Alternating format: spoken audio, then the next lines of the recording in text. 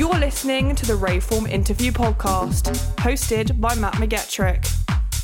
Hello, hope you're good. It's Matt McGettrick here, and welcome along to the Raveform Interview Podcast, where each week I'll be joined by a different figure from dance music. I'll be playing out edited down clips from the interviews on my show Raveform, which you can catch every Thursday from 7pm, but here you'll be able to listen to the full extended interviews each week. My guests this week are a music collective, a movement, a brotherhood from the city of Sheffield. Of course, I'm talking about Adelphi Music Factory. Now, the trio have been making music together for several years, but came together under the name Adelphi Music Factory back in 2018 for their debut breakthrough release and gospel house stomper, Javelin.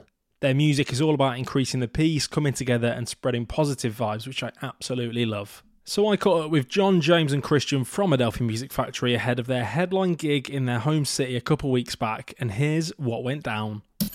You're listening to the Raveform Interview Podcast. Okay, so I'm joined by Christian, James and John from the one and only Adelphi Music Factory, coming to you from their hometown of Sheffield ahead of their headline gig tonight. Guys, how does it feel to be back on home turf performing to a home crowd? Fantastic, Matt. Thanks for having us, mate. No worries. Yeah, majestic, very exciting. It's a charity fundraiser, so it's nice to give something back. First, let's go back to the start. Where did you guys meet and how was Adelphi Music Factory formed? We're all friends from school who we DJ'd together, didn't we, when we were like 14, 15, playing old hardcore records and playing on pirate radio.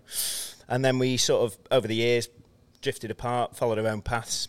I think we're in bands, learned how to scratch, hip-hop DJs, so on and so forth. And then we all kind of reconnected via Yellow Art Studios a few years later, and sort of found we had similar kind of, vision of music and sort of... Yeah, I think so, yeah. I suppose we came together because we made this track, Javelin, at the end I've heard of it. Yeah. At the end of 2017, I dug out a track that John and I had made 10 years previous and decided to start tinkering with it and kind of changed the key and kind of chopped it up and kind of, basically... Put a new vocal on it as well, which obviously transformed it. And that became Adelphi Music Factory. And for about 3 or 4 months, we didn't have a name. It was just Javelin. It was literally Javelin. And we just sent it to 10 DJs. And it was the biggest song in their sets. And at that point, we were like, okay, we need to think of a name here. It was Javelin by Bessemer Converter. The list of potential names is ridiculous, Matt. I mean, go on, give us some. Bessemer Converter. I mean, some of them Master Cutler, I think. Ingot, it was ridiculous. We found a list of all the Master Cutlers Sheffield's produced and tried them all out. What was it? Anthony Belafonte. Josh Belafonte. Josh Belafonte. But we settled on Adelphi Music Factory because it's the name of two quite iconic clubs in Sheffield, the Adelphi and the Music Factory, and we DJ'd at both of those. And it just sounded great together. And also Adelphi in Greek, if you don't know, means... siblings, brothers and sisters, and that kind of absolutely. It's also the Adelphi Hotel is also where Sheffield Wednesday was formed. There is that as well. The less said about that at the moment, the better. There's a lot. It seems like the city has influenced a lot of your kind of stuff, like from your music to the names that you decide on. Like obviously, the pandemic as well. I know you released The Fight for Love. That was a really cool kind of mix of visuals and audio. How did you find the pandemic kind of as a collective? Like, did you work remotely and still kind of get around to making music? Well, the interesting thing is we've always worked remotely. Like we've never made a track in the studio together. Yeah, not one. Not physically sat in a studio together. No, we've never done it. Despite being friends for many years and making music together for years, as Adelphi Music Factory, we've never sat in a studio and sat down and made a track together, So obviously the message behind your productions, I really like, increase the peace, love, peace, harmony, all of that sort of stuff. Kind of where did that message come from? What were your inspirations behind that? And like, how do you kind of channel that into the music? Firstly, tough times tend to lead to an increase in sort of protest. I think in the early 90s you saw it under Margaret Thatcher with the poll tax riots and the rave culture and all that kind of thing. And I feel like we're in a similar period now. It's a pretty right-wing government we're under at the moment, so it engenders that kind of response. But for me personally, protest and progressive movement is a big part of what I do day to day. I think it's something we all believe in, isn't it?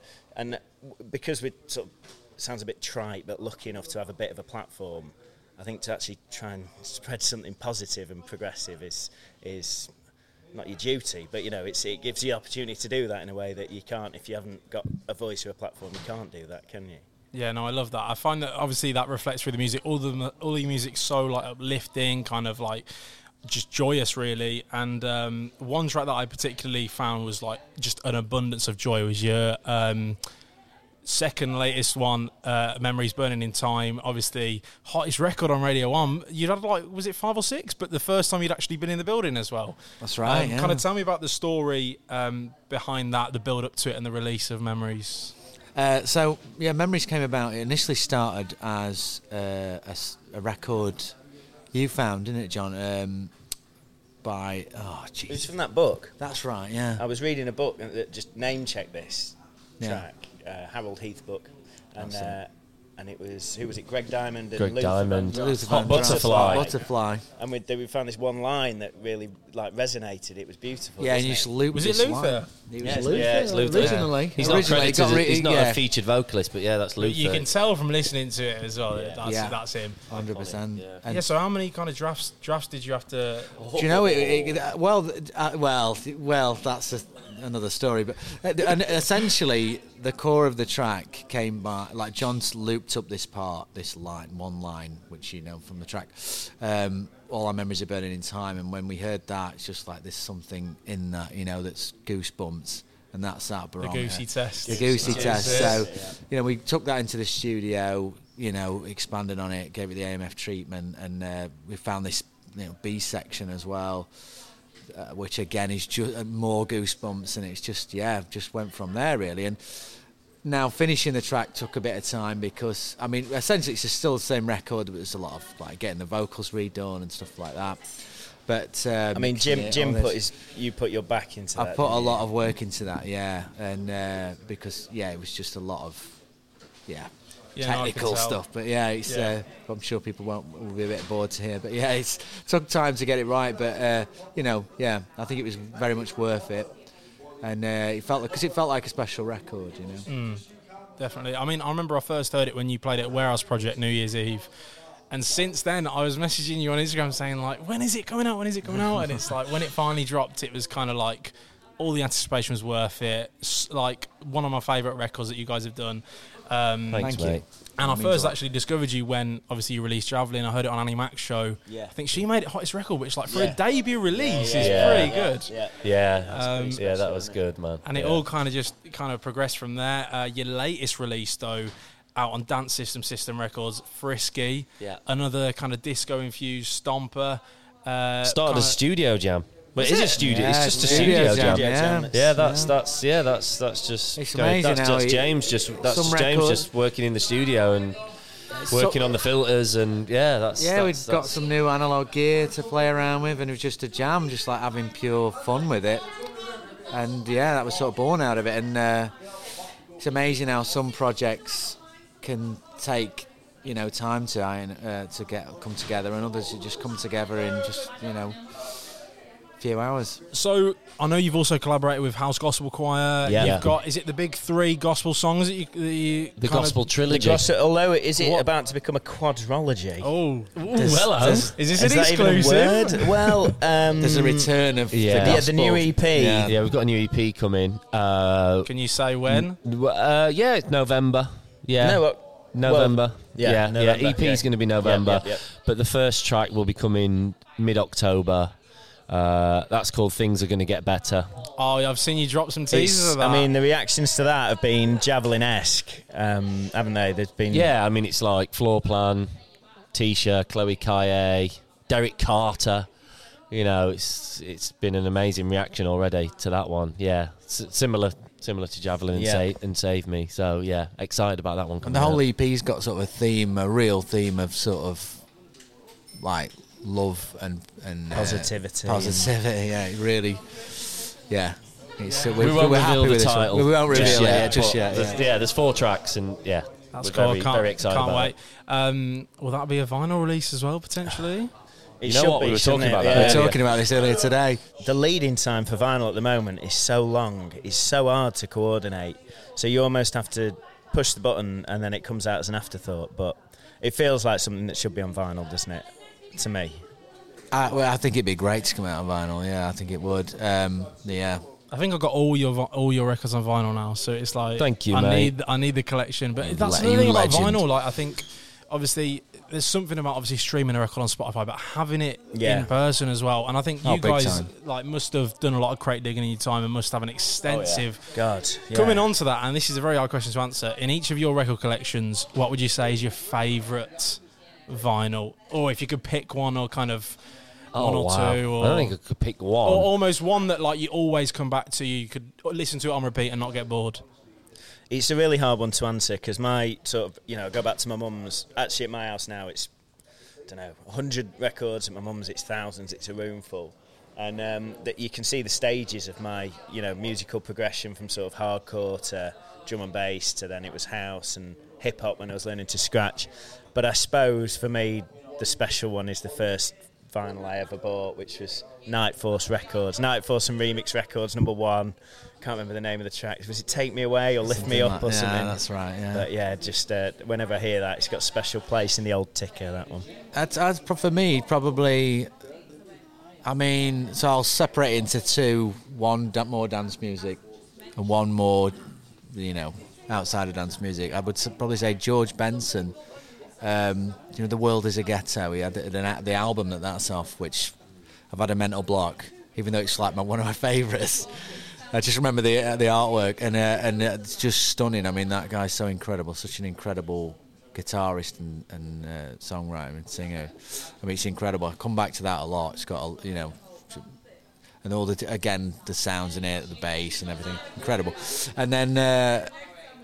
Maybe slightly cliche to say, but for the house one, for me, I just think Stardust Music sounds better. It was perhaps the most timeless, one of the most ahead of its time tracks. It was also nice. It was vinyl only until very recently, wasn't it? So you could only play vinyl. It only went on Spotify a couple of years ago. Yeah, I think they did like a 20th anniversary reissue. And that was one half of Daft Punk, wasn't it? That's right, Thomas Bangalter and based on a live jam. Ben Diamond or something, wasn't it? The singer. And we can't forget Alan Brax. We can't forget Alan Brax. Yeah, it's Benjamin Diamond. I'm going to say that. We should probably know that. But I'm going to say Benjamin Diamond. But it was based on a live jam, wasn't it? Yes, yeah. Apologies to the singer for not remembering. But yeah, it's that record sounds like it could have been made tomorrow. Oh, yeah, it's so. Or 50 years ago, 40 years. 50 years, I mean, it's timeless. It really is. I mean, the drum sound, everything about it, the production is incredible. I think I'm going to go Best of the Beatles. Yeah. Best of the Beatles. The best of. The best of. Yeah. What's your favourite Beatles album? The best of. Yeah, the best of. Has them all in, doesn't it? Bit of Alan Partridge. Jet. Obviously, Alan Brax, French House pioneer. Did you guys have a lot of kind of French House inspirations as well? Yeah, I mean, life change. The one we just released. I mean, that's straight out of that. Yeah. The straight homage to that, and the gear was from that. You've just scored Frisky. an Elysis just today, haven't you? It's got another one, yeah. Another one? Yeah. It's got a dual. So we went down to the Yellow Arch where we used to, where all of us used to spend loads of time, and they used to use the Elysis, what is it? 3630, which is the used famous heavily in the compressor French house. Yellow Arch, you've named an EP after that. Under the Yellow Arch. Yeah, because it's the way you get in the studio is under this Yellow Arch. So we used to, these two used to work there, and I used to rehearse and record there with my band, so it was pretty special going back there today, wasn't it? Yeah, it was really seeing the old guys. I bet coming back to your hometown, like where you kind of grew up and stuff, it's like a kind of wave of nostalgia almost when you're all over the place. And like John was saying, he's coming from London, and it's like it's come back to where it all started. Final kind of touch, so you mentioned you got an EP coming. Anything else in the pipeline? Anything we can expect? Any more shows at all? Plenty more shows. I think we've got Madrid. We've got Madrid in November, and then from Madrid to Nantwich. Madrid to Nantwich. Nantwich, and something over New Year. Something special over New Year. And then there's an EP on a super cool label coming next year. More stuff on Beat Factory. A single for Mr. Pete Tong on 360. and yeah, hopefully something else to follow up. Burning in Time, Memories Burning in Time for Columbia as well. So, any return to Manchester at all? Possibly. Let's see. Oh, there we go. Thank you so much, guys, for joining me. Thank you for sparing the time. You're on in 5 minutes. Thanks so much for having us. Thank you very much for having us. Thank you, guys. Thanks, Adelphi Matt. Music Factory, everybody. And yeah, check out their latest release, Frisky, out on System Records. Cheers, man. Cheers, man. Thanks a See you lot. in a bit, mate.